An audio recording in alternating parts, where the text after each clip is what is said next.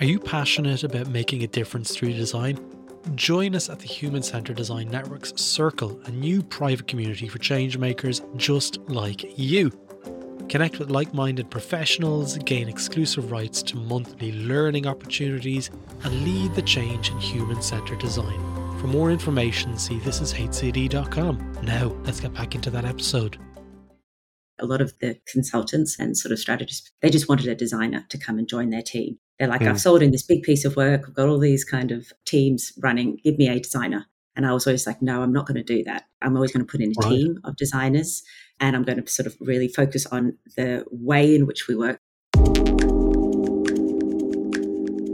Hello and welcome to This is HCD. My name is Jerry Scullion and I'm a designer, educator and the host of This is HCD based in the wonderful city of Dublin, Ireland. Now, our goal here is to have conversations that inspire and help move the dial forward for organisations to become more human-centred in their approach to solving complex business and societal problems. For subscribers on our podcast, on the newsletter in particular, you'll have read that we're getting closer and closer to a massive milestone on the podcast, and that is our millionth download. We're currently in and around 850,000 downloads at the moment. I wanted to give a huge shout out to everyone who has messaged us recently to congratulate us. Thank you so much. One thing you can do is hit the subscribe button wherever you're listening, folks. It will mean that we can stay in touch and you get notified when a new episode drops.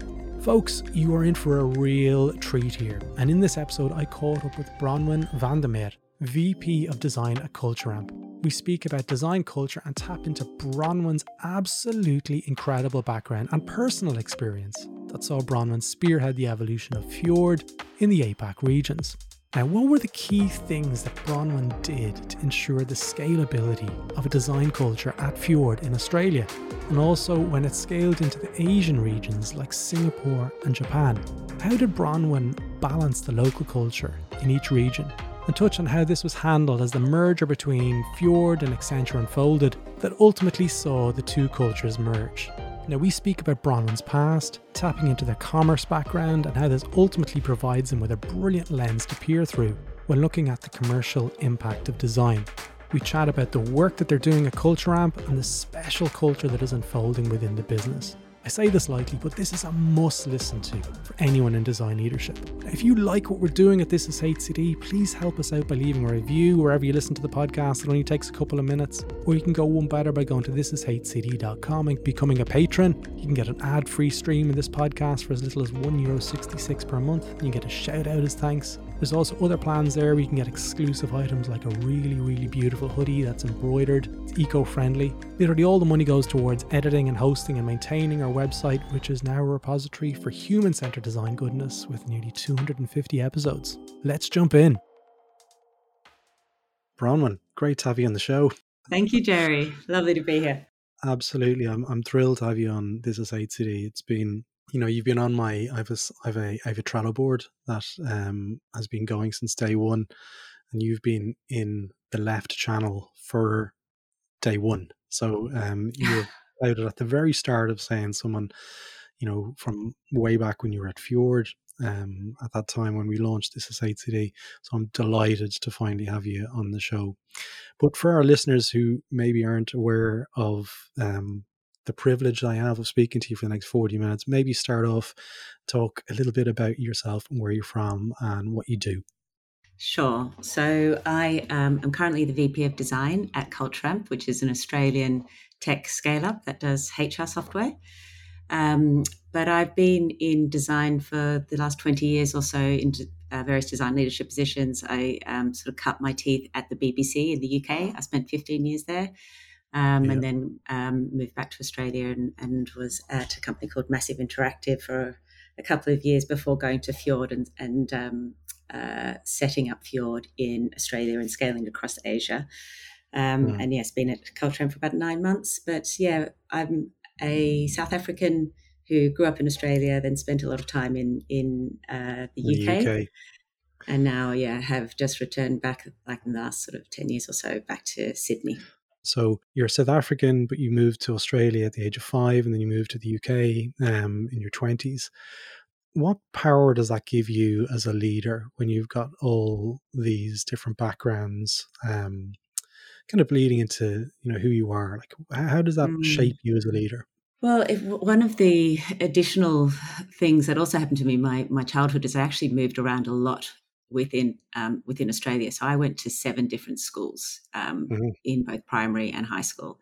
So I think what that and moving around, multiple sort of cities and countries, it's you sort of learn to be very adaptable Mm. and flexible. I think you learn to how to understand certain sort of contexts and cultures and sort of what you need to do to sort of fit in.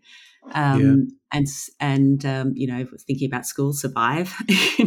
Yeah. So yeah, I think you definitely yeah, and I think it's also given me a love of variety. Like I do like to Mm. have new situations and new contexts, and I need to kind of feel as though I'm moving forward, or I'm growing, or I'm sort of in a new situation where there's something sort of unique Yeah. to get out of it. So I sort of don't like getting stagnant for too long. Absolutely. Would it be fair to say, if we use the word resilience, it teaches you a form of resilience, as but we're both expats, like we were chatting about that beforehand, like, the resilience of being able to up sticks and leave and form your own and forge your own path is Yeah, something that, absolutely. yeah, there's something really powerful in the expat mindset of being able to move and start a life and rebuild and go again. Yeah. So, And y- make yeah. connections, I think, and I think each connection that you have and each, new relationship, if they build and build and build, and you just get this amazing kind of Mm, network across many different yeah. sort of cities and locations, and then they all disperse. And so, yeah, you sort of end up with this amazing set of connections from across the world. Mm. Now, from our mutual friends, and there's too many to mention.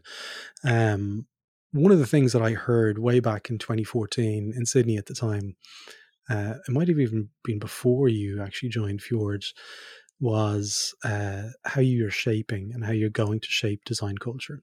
Okay, and the people that who I'm friends with, both commented on the fact that there was an excellent design culture, and they kind of pinpoint Bronwyn. Okay, the name Bronwyn kept on coming up in conversations. We're going to talk a little bit more around design culture and forging a design culture, what that means. So, if you imagine way back in 2014, you joined Fjord, and the executives are, Bronwyn's gone in. Okay, what's your mission at that point, and how do you sell it into the executives about what you're going to try and do and why you're trying to do this? So I was hired into Fjord to set up our Australian business. So I was like Mm, employee number one. So they had been acquired by Accenture in 2013, and I was joined in okay. 2014, and it was the first new studio outside of the original footprint, which was all based in Europe. So I was Yeah. hired to basically establish a design capability under the brand name Fjord within Australia, and Yeah. so my mission was really to hire a amazing design team and then Mm, scale that. And it was very much around building a new business and a new revenue stream based on selling strategic design, service design, and product design sort of services. My mission, it was one of the things that I did, and some of the advice that I got very early on, which really helped me, was mm, focus. So the someone gave me the analogy of like it's very easy at a company like Accenture when you come in to build a design capability like Fjord, where there are all of these different clients, to be like a teddy bear where everybody's pulling on an arm and a leg and a head, and all of a sudden the stuffing comes out. They said the best yeah. thing to do is really just focus and get some runs on the board with one or two clients. And so at that time, Telstra was our sort of key client. Yeah. And I spent a lot of time saying no, actually, to Mm, all of these requests that were coming for this very small design capability that I had, with the view of letting that design team form, build the relationships, start to mm, kind of get some runs on the ground and deliver some really great work. And we were lucky enough to work with Telstra for a couple of years and do multiple projects that created this mm, body of work that was like a set of case studies that really gave us credibility and stories of Yeah. impact. And by really sort of protecting the team by sort of saying no to so much, really allowed them just to focus on getting those success stories. So that's, yeah. Yeah, for anyone who doesn't know, Telstra is one of Australia's major mobile and phone networks. So they're probably the biggest one. They are the biggest one, aren't they? Bronze. Yes, They're the exactly. biggest. Yeah. Wasn't too sure if Vodafone or TPG had amalgamated or any of that kind of stuff.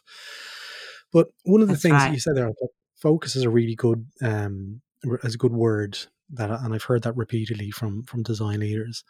But in terms of the hiring process, building a world-class team, you can look at the skills, but what are the attributes that you're looking for in terms of a character that you're going to try and hire for? Are you able to look back? I know it's nearly 10 years ago now that, it probably is 10 years ago actually, Yeah. that you were in that position. So it may not be that fresh of a memory, but if you can remember what you were trying to add to that system. So I think I always look for curiosity in a Okay. designer, especially the kind of work that we're doing was at that stage was very much focused on service design. Yeah. So curiosity, systems thinking, being able to understand, a big complex domain and boil that complexity down to something really simple, so that you can give that sort of 10,000 foot view of a system to these Yeah. stakeholders to help them understand sort of what's working and what's not. Emotional intelligence for me is always critical. Like, you just don't want the brilliant jerks. Like you need to hire people who are good at interpersonal relationships, who can keep their ego in check, who come and kind of engage with people in a really positive and In effective a way. sensible way. Yeah, in a sensitive way. Yeah, those are the sort of the key things. And then creativity, I think that was the core differentiation that we were bringing to, Yeah. what was a management Mark. consulting firm, which is very sort of, left brain, very sort of, commercial, very strategic, very individualistic. And we were bringing in a team that was very creative, very, very much about holistic thinking, very customer centered, and using, a completely different approach to get to business outcomes. Approach that was collaborative, that was, design thinking, of course, so bottom up as opposed to top down. We were going in and we were saying, we're not the experts, but we're going to be really curious and we're going to go and do a bunch of research and we're going to unearth all of these insights. We're going to talk to all of the frontline staff. We're going to talk to, and we're going to involve them and collaborate with them because we think they know what the answers are. They know what the problems are. They know what the answers are. So we're going to, work with all of them to unearth both the problems, but also their ideas. And then we're going to synthesize all of that. And then we are going to, provide this strategy to go forward, which was complete opposite of how a lot of consulting works, which is like you're the expert in the room and you bring your frameworks and you come in, you tell them what's wrong. Like we had this completely different approach. And a lot of my job talking about culture was to try and advocate for that approach and provide this almost like protective membrane over this design team to enable them to do this kind of work and to advocate for this process and to also advocate for the teaming. Because again, the sort of mental model in this particular context of a consultancy was that a lot of the consultants and sort of strategists, they just wanted a designer to come and join their team. They're like, I've sold in this big piece of work. I've got all these kind of teams running. Give me a designer. And I was always like, no, I'm not going to do that. I'm always going to put in a team of designers. And I'm going to sort of really focus on the way in which we work, the actual methodology and approach, and also the teaming. And so I made actually quite a lot of enemies in those first days and developed a reputation for being really sort of potentially a bit difficult or a bit precious. But for me, I knew that to retain these amazing designers that we'd hired, we needed to set up the projects correctly. We needed the right teams. We needed the right duration to get to the quality, and we needed the right process, which was very different to sort of the standard process. So that was sort of part of my job of building that culture, was to provide that protection and the advocacy and the education sort of out into the wider business. Yeah. So a lot of curation is what I'm hearing was part of your role, like monitoring it and saying no and looking for those bits of red tape that the big brother in the Accenture sense. Yeah, a lot of that and stuff would choosing who to permeate. work with. the role of the design leader in that sense. Mm. How did you see it evolve? Because you were at Fjord for quite a while, and obviously, your role, before you exited, you were general manager of APAC. So you were looking after a huge, like, for anyone who doesn't know how big Australia is, like the client list must have been pretty extensive at that stage, because you were getting closer to Accenture coming in, and the brand where it's currently at the moment. What was your role then as the years passed by and the team size grew, and the sort of differentiation between that membrane that you were talking about started to maybe wear away a little bit? How was that Yeah. handled from yourself? Because that must have been quite hard. If I'm looking at the resilience that you have and you've displayed throughout your career, to see that design culture potentially be challenged from something exterior.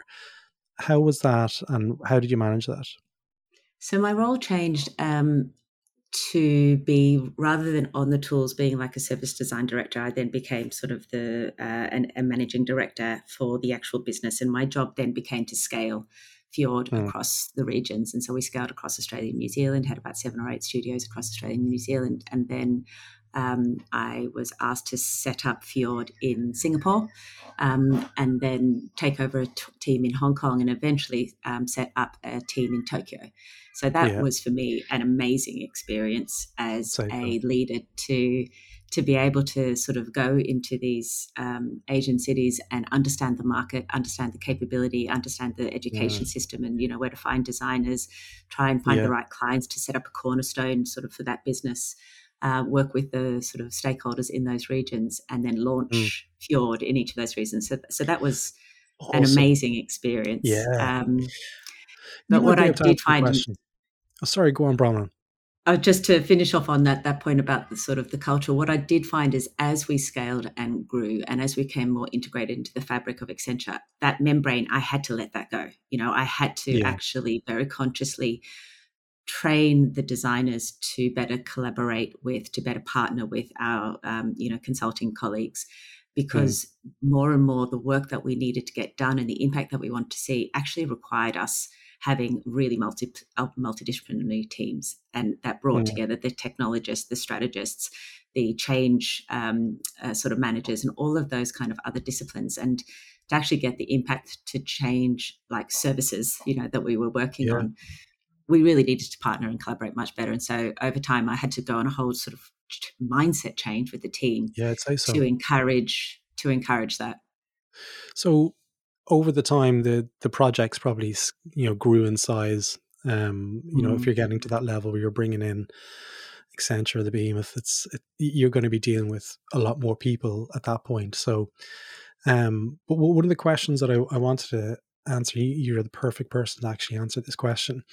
So the design culture within Sydney and Melbourne, are one thing, but when you start moving into other territories, I'm really interested and I'm fascinated. I did my thesis on Japanese design and Tokyo and Sony in particular, the development of the Walkman. I want to understand a little bit more around your role, because it would have been at that point that the membrane was starting to kind of shimmer, is probably the nice way of saying it. And then you were opening up Singapore and Tokyo, How do you revert back into that original kind of embryonic mindset of setting up a design culture in two, very diverse societal cultures? And how did you manage that? A lot of research, certainly, and sort of trying to immerse myself in and better understand the culture. A lot of talking to people who were from those cultures. So, obviously, the fortunate thing is I'm not setting up Fjord as a standalone thing in Tokyo. There's already a very big Accenture business. In fact, it's one of the largest Accenture businesses in Tokyo. So you're already going into a very well-established business with a big client base. So I had leaders there that I could sort of speak to and talk to and collaborate with on doing this. But my strategy with both places was really to focus on finding the right leaders, because I knew that I couldn't be there on the ground day to day, helping to orchestrate things. So the best thing that I could do, the most impactful thing I could do, was find the right leaders in those locations, hire them, set them up for success, train them, give them sort of, the download everything there was about sort of our culture and our DNA. And then the other thing that I did with Tokyo in particular was to seed that team with 3 of the Australian Fjordians, so 3 designers, including Eduardo Krantz, who just recently, connected us again. So he, by transferring those 3, and they weren't all Australian. One was a sort of Latin American, one was yes, exactly. Brazilian, One was German, from the UK, and now in Japan. yeah, and then one is a Malaysian Australian. So very diverse backgrounds for those 3 that went over, but they helped to bring the cultural DNA of Fjord and our processes and our methodologies and our language and all of those kind of things. And then we sort of gathered all the designers that were already part of the team, and we sort of brought them under this one umbrella. And then we started a massive sort of hiring spree. There must be 100 designers in the team now. And so it was very much recognizing that what we couldn't just do a copy and paste of what works in Australia. Yeah. So it was around a lot of listening and learning, a lot of experimentation, a lot of adjusting styles. Design thinking is a very collaborative place where, if you think about in Australia, we'd get all of these different people from across the business, as I said, people from all different levels of an organization together in a workshop to kind of do ideation and things like that. In Japan, that doesn't work so well because actually, when you get a lot of different people in a room together, the people who are more junior don't necessarily speak up in quite the same way. The person who is most senior, there's hierarchy. Everyone defers to that person. There's hierarchy, and there's less confidence, to sort of share ideas in that kind of forum. So, we had to do things like seeding ideas for people to react to, as opposed to asking for them to come up with ideas on the spot. So we had to adjust our processes and our methodologies and our ways of working to take into consideration. We do a lot more socializing of ideas before we get to a sort of stakeholder meeting. So we make sure we've spoken to everyone individually. And so when we go in there, it's just a sort of a rubber stamping. You're not trying to get everybody on board to make that decision then. So there was quite a lot of things that we learned along the way in terms of different approaches for those different cultures. It's exactly what I was hoping to hear, because those nuances are hugely powerful in those kind of societies, and I was really keen to hear that perspective. I remember a number of years ago I spoke to a fantastic practitioner called Aubrey Blanche. I don't know if you know Aubrey. Oh yes, she's at Cultramp. No way, really. She's our EDI. She's amazing. Atlassian. So I remember when I was doing work for the RSA in London, and I was kind of convener in New South Wales. It was a ridiculous role. But anyway, I went in and I wanted to ask Aubrey a few questions around scaling the culture in Atlassian. And they had a really interesting perspective about how the locality defines the culture within Atlassian. So if you're opening up an office in San Francisco, they look at the diversity quotas over there, what's representative, and making sure that the office kind of mirrors the society that it's in. I was like, wow, that is a really kind of forward-thinking way of scaling culture. So your culture is effectively reflective of the societies where you're based. My question to you is, Fjord is mainly a Western organization originally. Like, it came out of Central Europe, if you want. Was it originally London? And then London, yep. London, yeah. So a lot of the behaviors from a cultural perspective are probably quite Western. Outside of what you've just outlined before, how have that been adapted into the Asian market? Can you remember?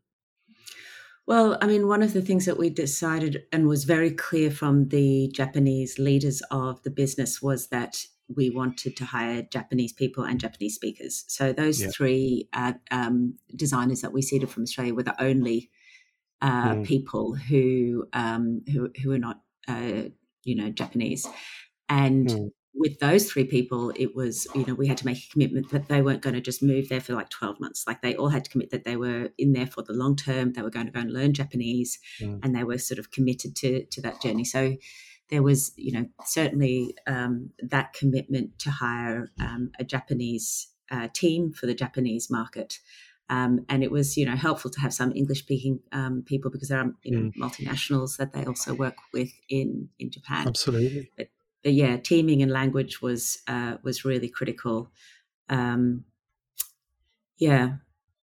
I want to take you back to a question that I asked earlier on around hiring for the character and the personality and the nuances of what we would probably define as being awesome designers. And I know we know many of them, like you just mentioned Eduardo there, and I hold Eduardo in the highest regard, and especially around emotional intelligence. Emotional intelligence is one of his things. I know I myself and Eduardo worked together years ago, probably just before Fjord, actually, around 2013, 2014, around those years. But I want to ask you a question around your own background, because I know you studied commerce and you studied science, and we may have mentioned that on the podcast. I'm not sure if that was in the pre-conversation or not. But why is it you, let me rephrase this question a little bit. So many of the best designers we know aren't design trained. You're one of them, okay? What benefit do you feel that gives to designers? Because, what's the role of academia then, design academia specifically, if many of the best designers we've worked with are non-design trained? Yeah, well, in my particular case, I ended up with a degree in commerce, not something I was ever particularly interested in. I sort of just ended up doing that. And then I learnt on the job how to be a designer in the sort of late 1990s in London.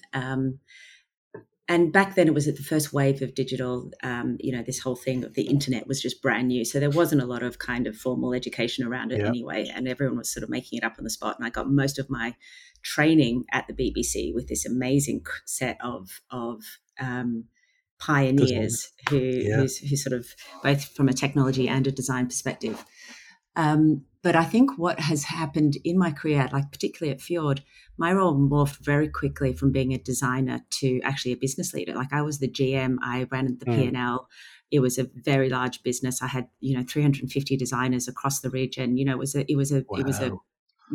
business leadership role, and I think my training in commerce and my background in not in the craft but in business has helped enormously.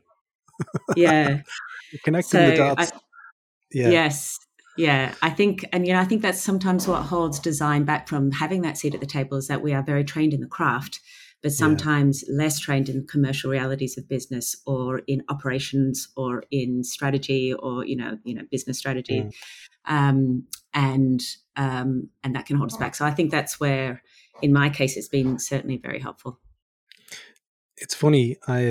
I'm going to be releasing a podcast with Ben Reason, from one of the founders of LiveWork. And as we were talking, we could see that Ben's journey from mid-90s has eventually evolved, and where LiveWork are going now is kind of reflective of where he was. For you personally, it almost seems like you discounted the commerce piece a little bit in your earlier career, but yet it's really been probably one of the core skills that helps you be able to flip between the languages. And I'm doing my pocketbook psychology here as well, but that adaptability that you learned as a child seems to have been very powerful for your growth as a design leader. Am I making huge leaps into the unknown here, or is that something that you feel you've connected yourself? No, I think it's it is something that I've sort of vaguely connected, but I think, talking to you about it right now, it's sort of, it's definitely very clear.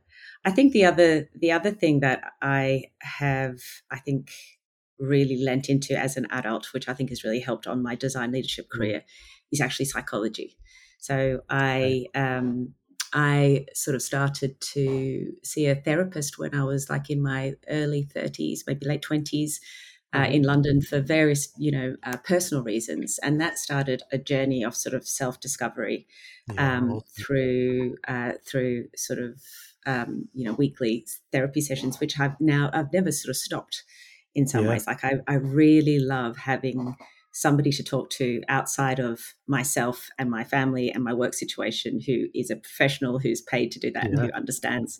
I love And that. that sort of that journey, and I really, that's one of my strong sort of philosophies in life, is like to seek help, to get the help that you need, and don't assume that you've got all the skills and knowledge. And I do the same in parenting, or like how to look after my dog, or like how to be a great human being and leader at work. I take every Yeah. opportunity for coaching and for mentoring and all of those kind of things. And I think Mm. that has really helped, because I think one of the things about being a great design leader is not only being good at the sort of commercial side of things and having a good understanding of the craft, but is also that sort of self-awareness and the ability to Yeah. show up, as an authentic, genuine, caring leader who really connects with people and can understand and can be kind of consistent and Yeah. reliable in terms of how I show up, and of course it's an ongoing Absolutely. journey, and I'm by no way am I there yet, but I think it's another, quite significant, I think, part of Yeah. how I've ended up where I've ended up. Understanding the bruises, the brain, and the behaviors is what I've heard, and Love that. I Yeah. I love that. It's a phrase that a lot of design leaders that I've worked with in my career have that ability to self-reflect and really understand their role in how they're actually operating. Mm, So yeah, it's really refreshing to hear a design leader just call that out straight away. I see a therapist as well, a psychologist mm, actually. I think there's a little mm. bit of a difference, but pretty much the same function. Um, One of the other pieces, Brown, and my brain has gone dead. I wonder, maybe it's because it's nearly 9 o'clock for me and I haven't had my dinner. I was going to ask you one other piece, and then I was going to let you go. Oh yeah, I know what it was. So you're on a career trajectory at the moment. You're now at Culture Amp. You need to give them a shout out, by the way. You need to talk about the work that you're doing, Yes, because we were I just will. talking about before. Yes. So, tell me what you're doing at Culture Amp at the moment, and also your own personal growth. What does the Yeah. next, say, 5 years look like for you? Like, you've achieved so much, and you're still so young. What is it that you're hoping to achieve in the next 5 years?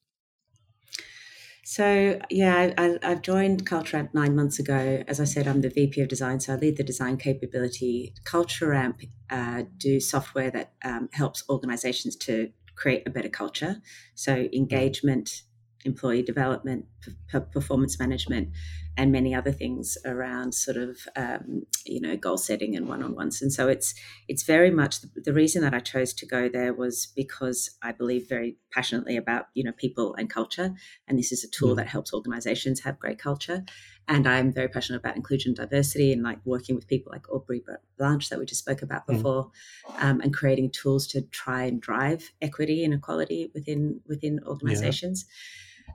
For me, after working at in a large Fjord and Accenture and very large organizations with big corporates, I really wanted to try working in a tech scale up. I kind of felt that was a really interesting space. Not startup, I felt that was probably too small for my sort of skill set, but helping an organization to scale. And in that particular space, in people and culture, was sort of felt really wonderful.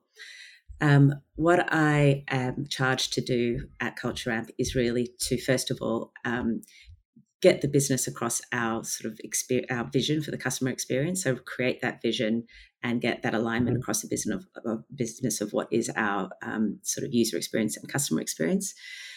It's to create a Yeah. great design practice. So we're a high growth organization. So a lot of my job for the last, I've doubled the size of the practice in the last sort of 6 months.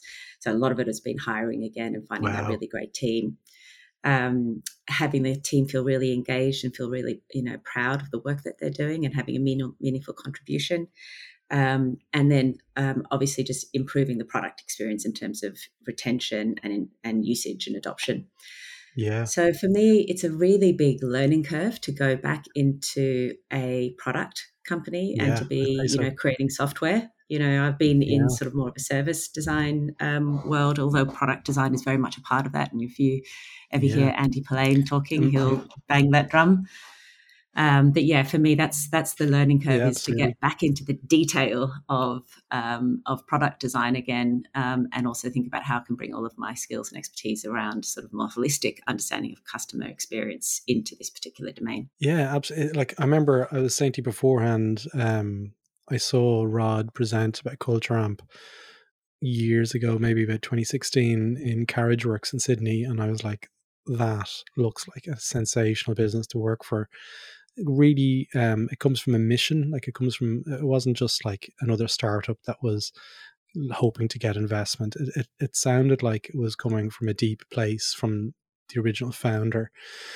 In terms of managing that culture, and I know, there's been some movement, Rod isn't there, but like, in terms of managing that original culture and that vision, does that fall into your lap almost? It's not like at Fjord where you were able to set a lot of the design culture yourself.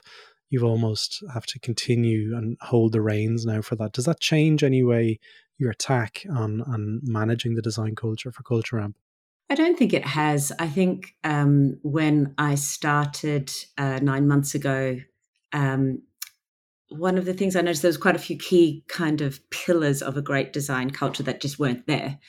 So being able to sort of go in and work with the existing design leadership and all of the practice to create those key artifacts around values and purpose and mission, to create their strategy and what are the core initiatives. Some of the initiatives are around accessibility, customer journey mapping, our design system, our ways of working with product and engineering. Like, these are some of the pillars of the strategy and some of the things that we're working on.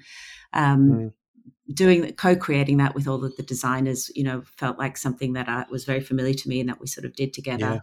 And then, we're working, we use all of our own tools. So engagement surveys and one-on-ones and, performance management. So we use a lot of those tools to help us to create a great culture. Awesome. But picking up an existing team and running with it, I feel as though I'm still bringing the same toolbox and the same kind of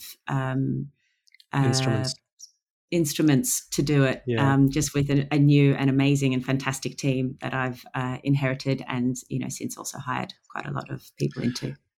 Absolutely. Bronwyn, look, we'll throw a link to Culture Amp for anyone internationally who doesn't really or haven't really heard too much about them, but they're awesome. Okay, and give them a big kind of shout out for people to follow them and check them out on LinkedIn as well.